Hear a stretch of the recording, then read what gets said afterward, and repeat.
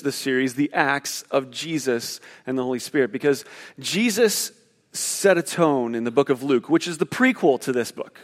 So if you want to read the prequel to what's happening in Acts, check out the Gospel of Luke.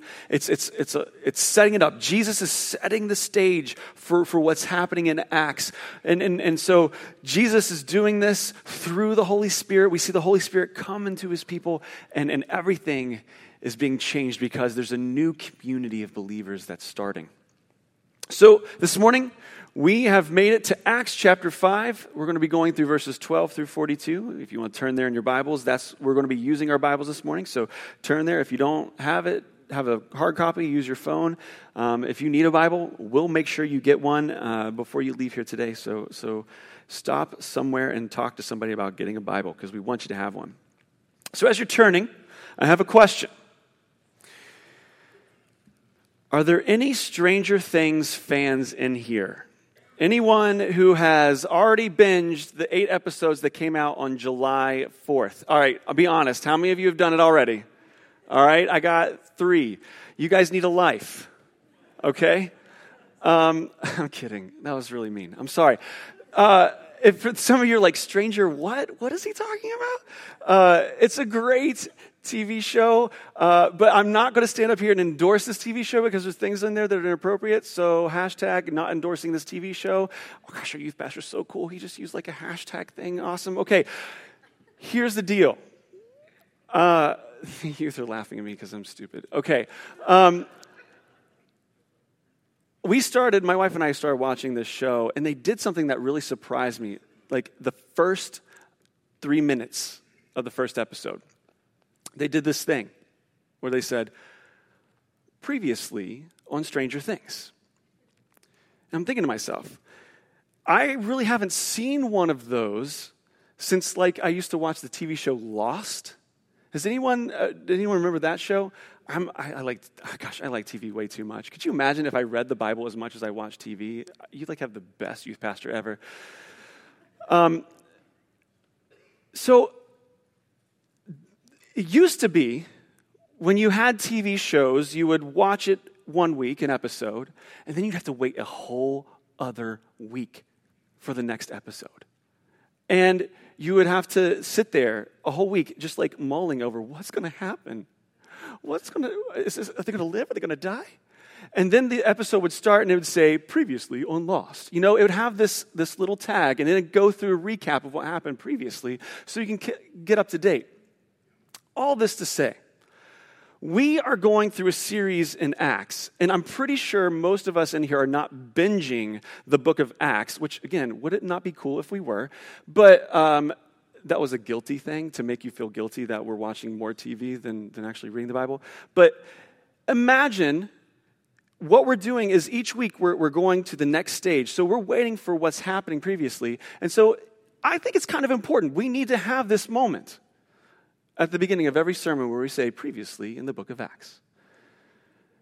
And so we're going to do that. And what's really cool is Luke, who wrote this book, there are moments where he kind of just steps out of the story and lets the readers know, here's what's going on. Here are the highlights. Here's what's happening in the church, this new community of believers. And so it makes it really easy for us to just go back and see some recaps here. So the first one happens in Acts 2, verses 42 through 47. You'll see it on the screen. Tony Webb preached about this last month. So Acts 2, 42 through 47. Previously in Acts, they devoted themselves to the apostles' teaching and to the fellowship, to the breaking of bread and to prayer. Everyone was filled with awe at the many wonders and signs performed by the apostles. All the believers were together and had everything in common. They sold property and possessions to give to anyone who had need. Every day they continued to meet together in the temple courts. They broke bread in their homes and ate together with glad and sincere hearts, praising God and enjoying the favor of all the people. And the Lord added to their number daily those who were being saved. So this is a glimpse. This is what's happening. The Holy Spirit enters the people, and this is where they are. They're meeting together. They're learning, and they're studying under the apostles. The next highlight we get is from Acts 4, 32 through 35, which George preached on this past Sunday. Previously in Acts, All the believers were one in heart and mind. No one claimed that any of their possessions was their own, but they shared everything they had. With great power, the apostles continued to testify to the resurrection of the Lord Jesus. And God's grace was so powerfully at work in them all that there were no needy persons among them. For from time to time, those who owned land or houses sold them, brought the money from the sales, and put it at the apostles' feet, and it was distributed to anyone who had need. So we have the church devoted to the studying of Jesus Christ, to the truths of who he is, and sharing property with each other to eliminate the needs of those in the believing community. Essentially, these highlights are showing, and what Luke is wanting us to see, the church is becoming what humanity was originally created to be all the way back in Genesis. We have people who are consumed with understanding who God is. We have people who just realize everything they have is given from God, so they just give it all away whenever they need it, knowing at some point they may need it and they'll get it back. There's no ownership. There's no clinging. This is what the church is looking like. What Luke is wanting us to see is the church is becoming who God created us originally to be. And so today in our passage, we pick up on this next moment, this next highlight, this is what's happening in the church. And so if you're in your Bibles, at Acts 5, beginning with verse 12, that's where we're starting today. So read along with me. The apostles performed many miraculous signs and wonders among the people. And all the believers used to meet together in Solomon's colonnade. No one else dared join them, even though they were highly regarded by the people. Nevertheless, more and more men and women believed in the Lord and were added to their number. As a result, people brought the sick into the streets and laid them on beds and mats, so that at least Peter's shadow might fall on some of them as he passed by. Crowds gathered also from the towns around Jerusalem, bringing their sick and those tormented by evil spirits, and all of them were healed. I'm going to pause here because we have a lot more to cover today. But I just want to pause in this moment and say there is simply not enough time to cover everything that we're going to read.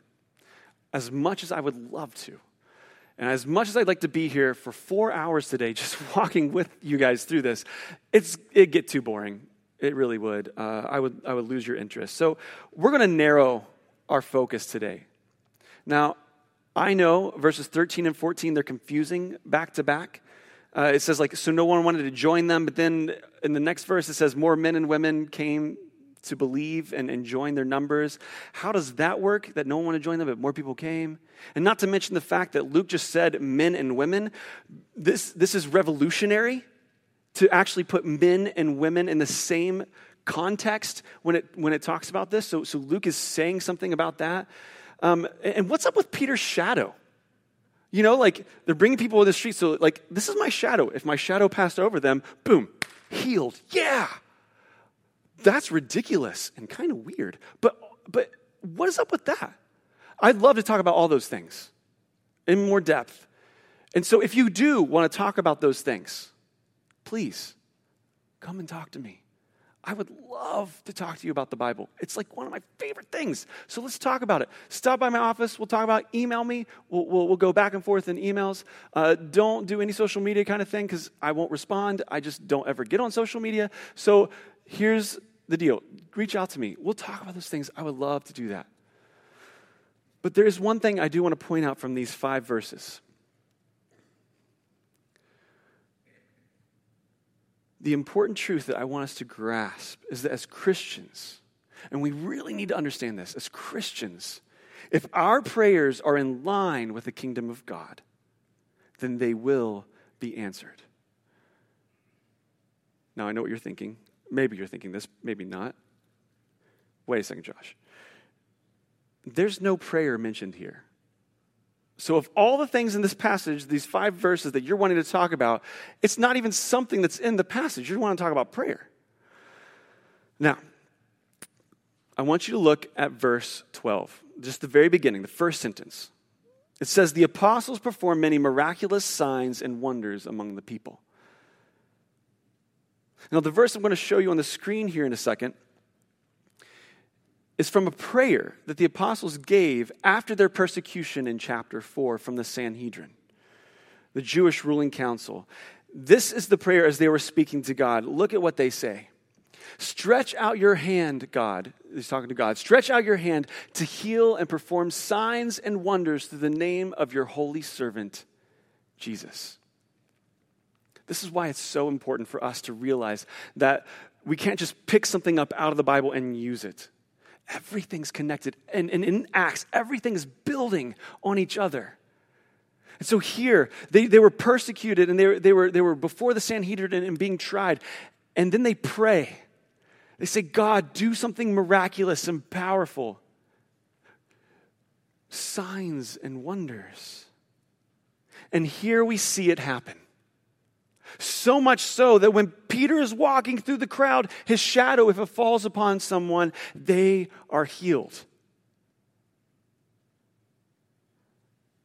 You see, God answered their prayers. So my question for you, the first question this morning is, how is your prayer life? Is God answering your prayers? Are you in line with God so much that when you pray for something, it's answered? Are you in line with Him so much that when you pray for something, you know it's something that He wants? Therefore, there's no questioning that He's going to give you that answer. You see, Lily, my oldest, she knows me really well. She's really into chewing gum. She loves chewing gum. I guess it's a 5-year-old thing. I don't really know. But not really, because she knows her dad loves chewing gum too. And so for her, she'll come up to me and she'll say, Daddy, would you like a piece of gum? I'm like, yeah, sure, definitely. She's like, can I have one too? Oh, man, she's good. She knows. But that's how we're to be with our Father, with our Heavenly Father, God. I mean, these are the apostles. Do you want these people healed? He's like, yeah, sure. Can we heal them? That's the heart of prayer. Knowing the mind of God, knowing Him so intimately that you just know He's going to do what He wants. Are we that kind of people? Are we that kind of people who pray with the power and the vigor to know, to just know, this is what my Father wants? And how do we know? I'm telling you, you got to read this thing. This tells us about the character of God, the heart of God, who He is and what He wants. And then there's other really important realization we need to have. That the book of Acts is all about. One of these major themes that we're finding over and over and over again is for us to see that God, the creator of the universe, the one who created the heavens and the earth, has taken up residence inside of you if you believe in Jesus Christ as your Savior. You have God in you. And He's ready to talk. He's ready to communicate. He's ready to lead and to move. And all you need to do is know Him. Know Him so well that if you ask Him for something, He will give it to you. The apostles, they knew God's desire was for restoration. They knew what God was doing in the church and making it back to who he created the people of this world to be, to heal this broken world. So he gave them the ability to perform miracles, to bring healing to people. Because he wanted the world to see that this wasn't a part of the original plan. And healing would bring them back to restoration.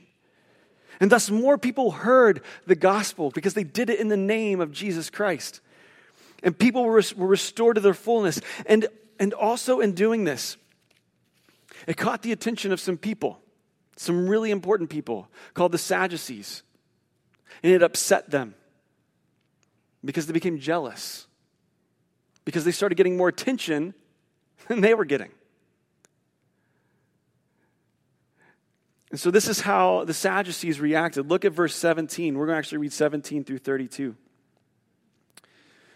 Then the high priest and all his associates who were members of the party of the Sadducees were filled with jealousy.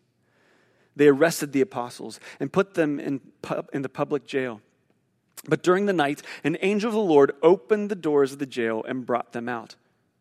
Go stand in the temple courts, he said, and tell the people the full message of this new life. At daybreak, they entered the temple courts as they had been told and began to teach the people. When the high priest and his associates arrived, they called together the Sanhedrin, the full assembly of the elders of Israel, and sent to the jail for the apostles. But on arriving at the jail, the officers did not find them there. So they went back and reported, "We found the jail securely locked with the guards standing at the doors, but when we opened them, we found no one inside." On hearing this report, the captain of the temple guard and the chief priests were puzzled, wondering what would come of this. Then someone came and said, "Look, the men you put in jail are standing in the temple courts teaching the people." At that, the captain met with his officers and brought the apostles. They did not use force because they feared that the people would stone them. Having brought the apostles, they made them appear before the Sanhedrin to be questioned by the high priest. "We gave you strict orders not to teach in this name," he said. "Yet you have filled Jerusalem with your teaching and are determined to make us guilty of this man's blood." Peter and the apostles replied, "We must obey God rather than men. The God of our fathers raised Jesus from the dead, whom you had killed by hanging him on a tree. God exalted him to his own right hand as Prince and Savior, that he might give repentance and forgiveness of sins to Israel. We are witnesses of these things, and so is the Holy Spirit, whom God has given to those who obey him."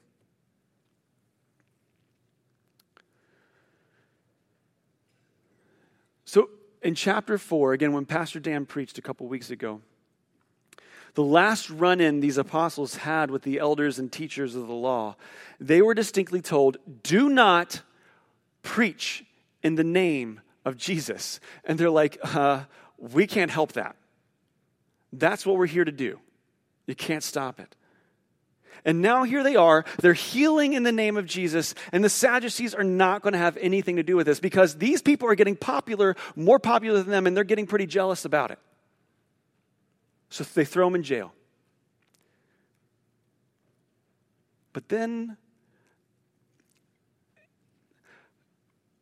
Pastor Dan, again, he mentioned this several weeks back, but the book of Acts jumps into these crazy things that are happening. And it just like, boom, goes. And it just keeps going over and over and over again. And here's another one of those crazy things that I wish I could just witness something cool like this someday. But it's like they're in jail and all of a sudden an angel appears. And the angel opens the doors and allows them to escape and get out.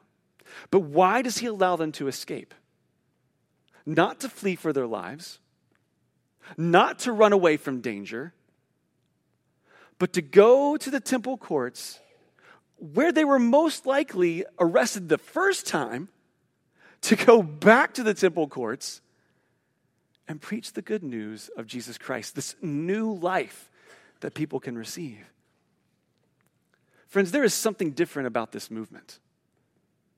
There's something God is doing in the community of believers because they are just different. They're odd. They're weird.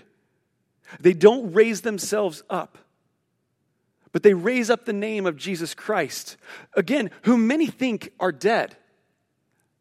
Many people still believe that Jesus is dead at this moment. And so they're preaching and praying and glorifying the name of a dead person, not their own. They didn't care what the results were of their actions, other than the fact that God would be glorified. And they knew God, and thus they didn't care the outcomes for their lives. Thus, these apostles, they were arrested and then they escaped and they went back doing what they were supposed to do. It's different. Luke, however, does a really good job at contrasting these apostles who are not caring about themselves but caring about God with the Jewish leaders who are only caring about themselves. He's putting them up side by side. And the Pharisees and the Sadducees, the leaders of Israel, they're desiring the praise of men. They want men to lift them up and glorify them. That is why they're so cautious with the apostles. In verse 26, it says that they wouldn't use force for fear the people would stone them. They didn't use force because these apostles were getting pretty popular and they didn't want the people to attack them. In verse 28, the Jewish leaders, they're upset at what they're preaching about. A little bit because this is heresy to them, but mostly because they're giving them a bad name. Because what the apostles are preaching is that, hey, the teachers of the law, your leaders, they're the ones who crucified Jesus. And so they're giving them a bad name, and they don't want a bad name because that means people won't like them anymore. And so they reprimand them. We told you not to do this, and now we're getting in trouble for it. And so in verse 29, Peter's response is beautiful. Peter's response says, we must obey God rather than men.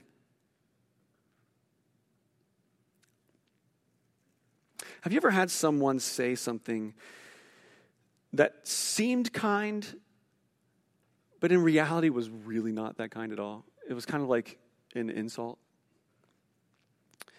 A few weeks back, I had the privilege of being alone with my children, 4 children, for 10 days. It was just me and my kids for 10 days. Granted, for several of those days, I had a lot of help from my parents and the McLeod family. See, you're laughing. But I had many people come up and say to me, after they found this out, they're like, wow, you're a good father. And I'm like, thanks. Because really what they were thinking in their mind, and by their facial expressions, what they were saying is, wow, you're insane. And yes, I'm insane.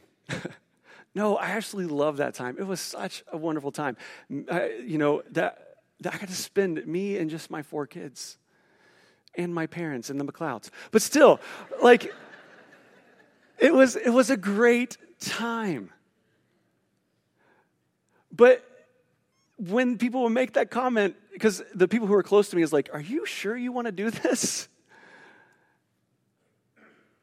They meant well. And thank you if you were those people who came up to me and was like, hey, you're a really good father. Because I really do think I'm not that bad.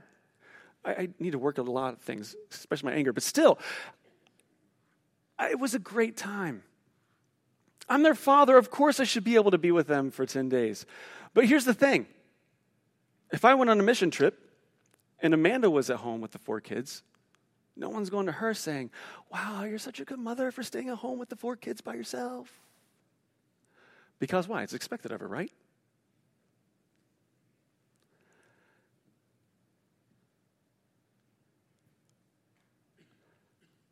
The idea here is when we see Peter talking, and he says, we must obey God rather than men. It's like he took his hand and just slapped all the Pharisees and the Sadducees in the face. Okay, again, going back to the analogy, by telling me I was a good father, you're not slapping me in the face. Peter's much more intentional here and mean. He's telling them how it is. Because it is obvious that these teachers of the law, all they care about is making sure the people of Israel are happy. And by being happy, they get puffed up and glorified and raised up, which means they have the power.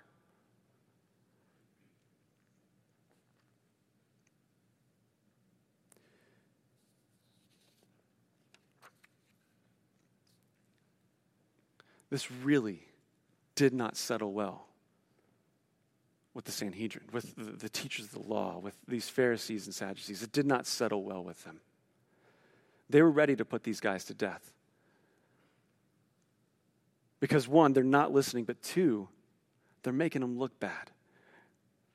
Because they are doing the work of God, not the men who are supposed to be doing the work of God. And then enters this new character that we're introduced to, Gamaliel. Say that 4 times as fast as you can in a row. Gamaliel.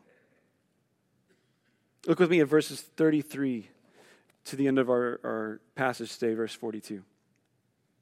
When they heard this, they were furious and wanted to put them to death. But a Pharisee named Gamaliel, a teacher of the law who was honored by all the people, stood up in the Sanhedrin and ordered that the men be put outside for a little while. Then he addressed them. Men of Israel, consider carefully what you intend to do to these men. Some time ago, Theudas appeared, claiming to be somebody, and about 400 men rallied behind him. He was killed, and all his followers were dispersed, and it all came to nothing. After him, Judas the Galilean appeared in the days of the census and led a band of people in revolt. He too was killed, and all his followers scattered. Therefore, in the present case, I advise you, leave these men alone. Let them go. For if their purpose or activity is of human origin, it will fail. But if it is from God, you will not be able to stop these men. You will only find yourselves fighting against God. His speech persuaded them. They called the apostles in and had them flogged. Then they ordered them not to speak in the name of Jesus and let them go. And then this is to me, it's kind of funny. The apostles left the Sanhedrin, again, after being flogged, rejoicing because they had been counted worthy of the suffering disgrace for the name. Day after day in the temple courts and from house to house, they never stopped teaching and proclaiming the good news that Jesus is the Christ. So we're introduced to a character named Gamaliel. Though we don't realize it, at this moment in Acts at least, this is an actually fairly important character for a couple of reasons. But one, that unless you're really reading into it or have a commentary that points this out, you're not going to catch it. Look at me at Acts chapter 22, verse 3. It's going to be on the screen. This is Peter talking about his life. Or I'm sorry, not Peter. This is Paul. Paul, the apostle, talking about his life later on in the book of Acts, way later on.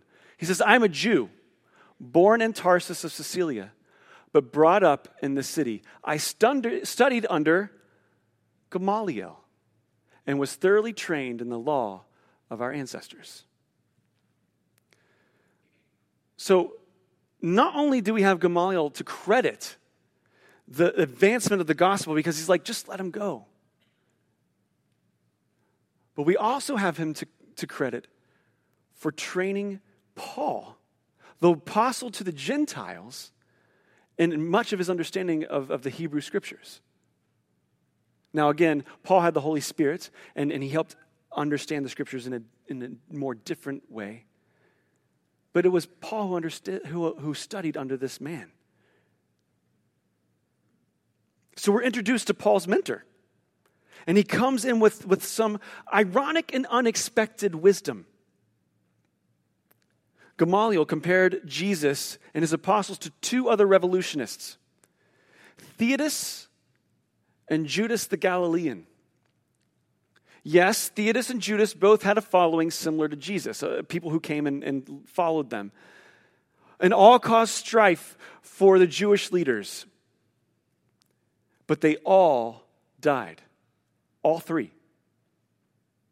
Theudas, Judas, the Galilean, and Jesus. All of them died. But what Gamaliel and the rest of the Jewish governing body failed to realize is Jesus came back to life. Jesus resurrected from the grave. And that's the game changer.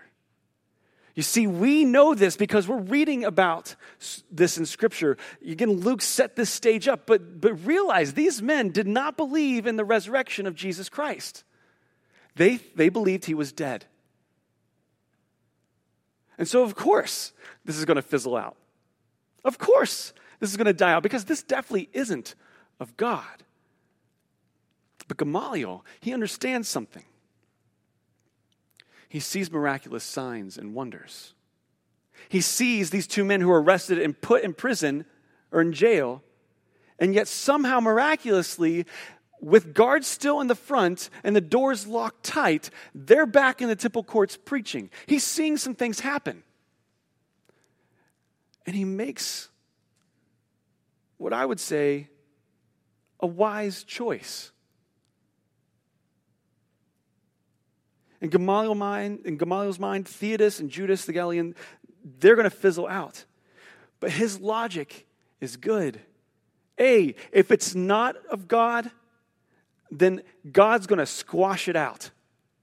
Or B, if it is of God, then there's no way we're going to be able to stop it.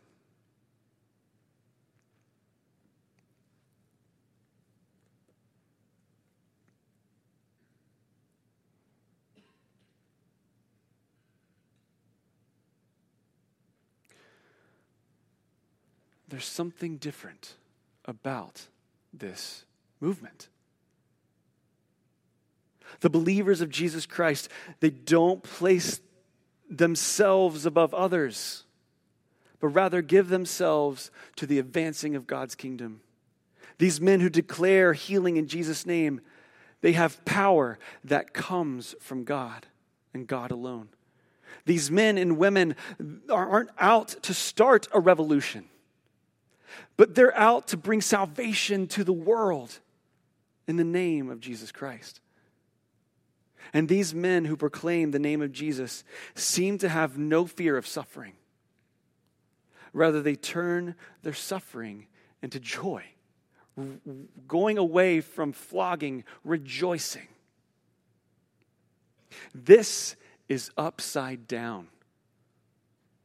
Yes, that was another Stranger Things reference for those of you who are paying attention.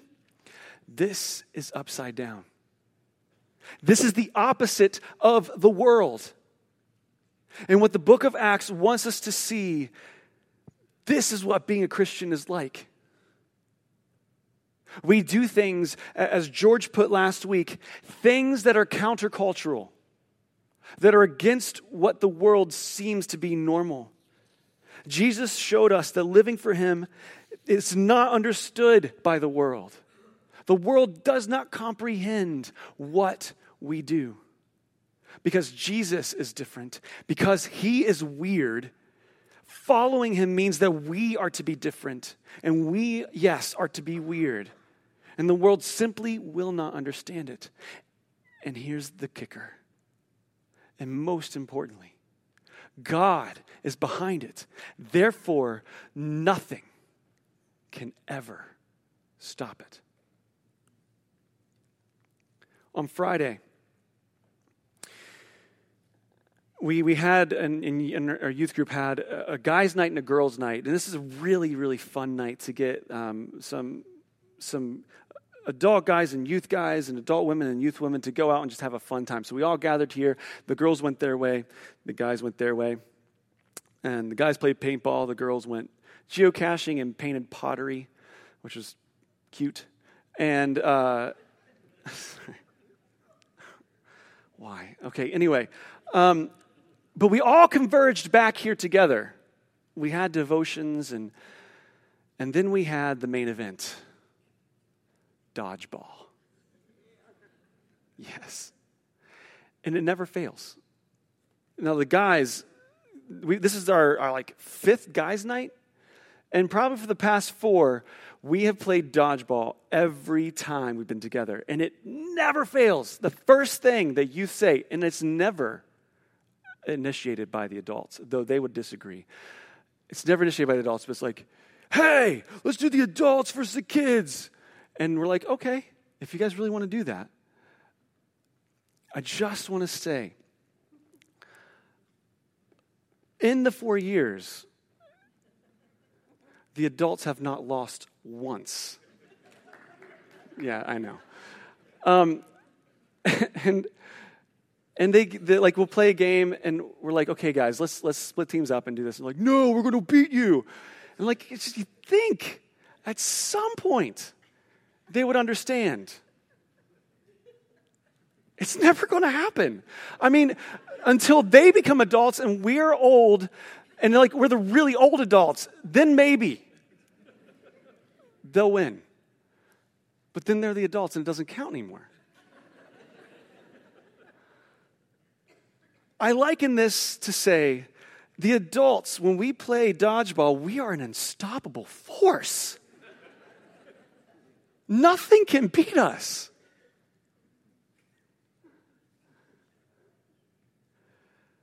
That's what we're to be as a church.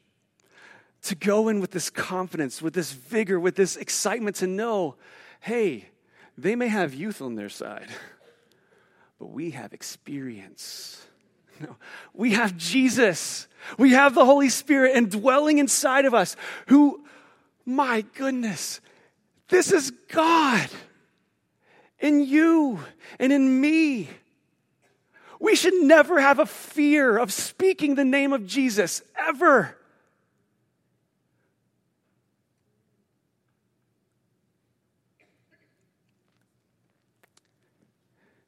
And I'm sorry to say, I think we do have a fear. I think we are afraid. Because here's the deal. And I want you to hear the heart behind this.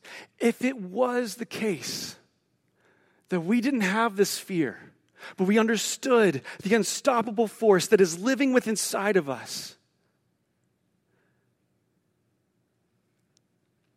then this church would have no empty seats, ever. People's lives would be changed. I don't mean this to make you feel guilty. I don't say this. I mean, I'm a part of this just as much as you are. I don't know why when I'm in line at the grocery store and it is almost a perfect time to bring up Jesus. I'm having a conversation with somebody. It just veers the other way.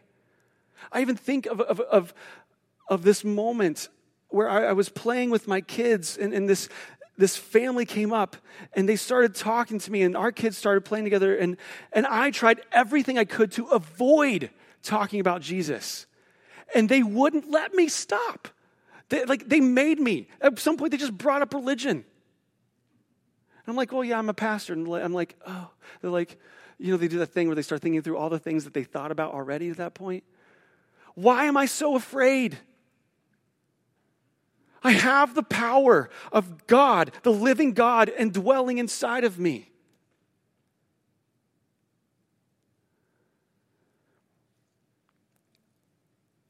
Church, we are an unstoppable force. There should be nothing that ever keeps us from moving forward. I'm going to ask the worship team to come up. And we're going to have a time of reflection of this passage. And then we're going to go into a time of communion together.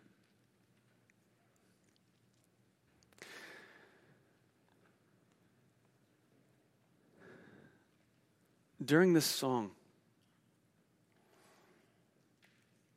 I want us to think about the apostles. And yes, this was a special time, I understand. And these were very special men that Jesus anointed and pointed out and picked, handpicked.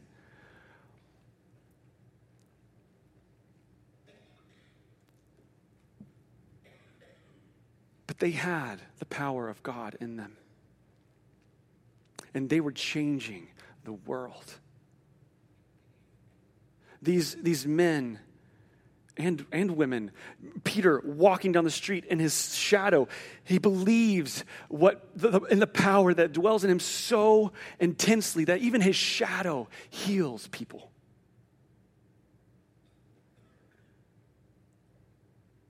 I want us to think about these apostles. And what small steps, what small ways can we begin changing our hearts and allowing the Holy Spirit to be that inside of us? Because we have the power to be an unstoppable force, to join in this movement. But the question is, are we willing? Are we able? Would you pray with me?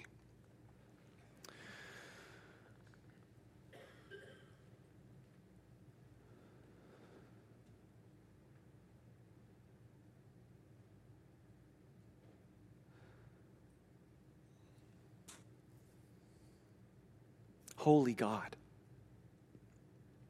powerful God, our majesty, we give you praise this morning because you are, there's just simply none like you, not even close. And so we humbly come before you saying, wow, and thank you for taking up residence inside of us. Now please, help us, God.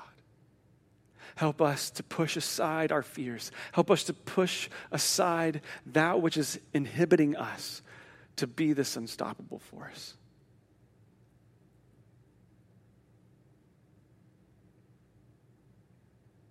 Because we are ready to see lives changed. We know you. And we know that's what you want. And so, God, we want to seek after it. So help us to do it. Please.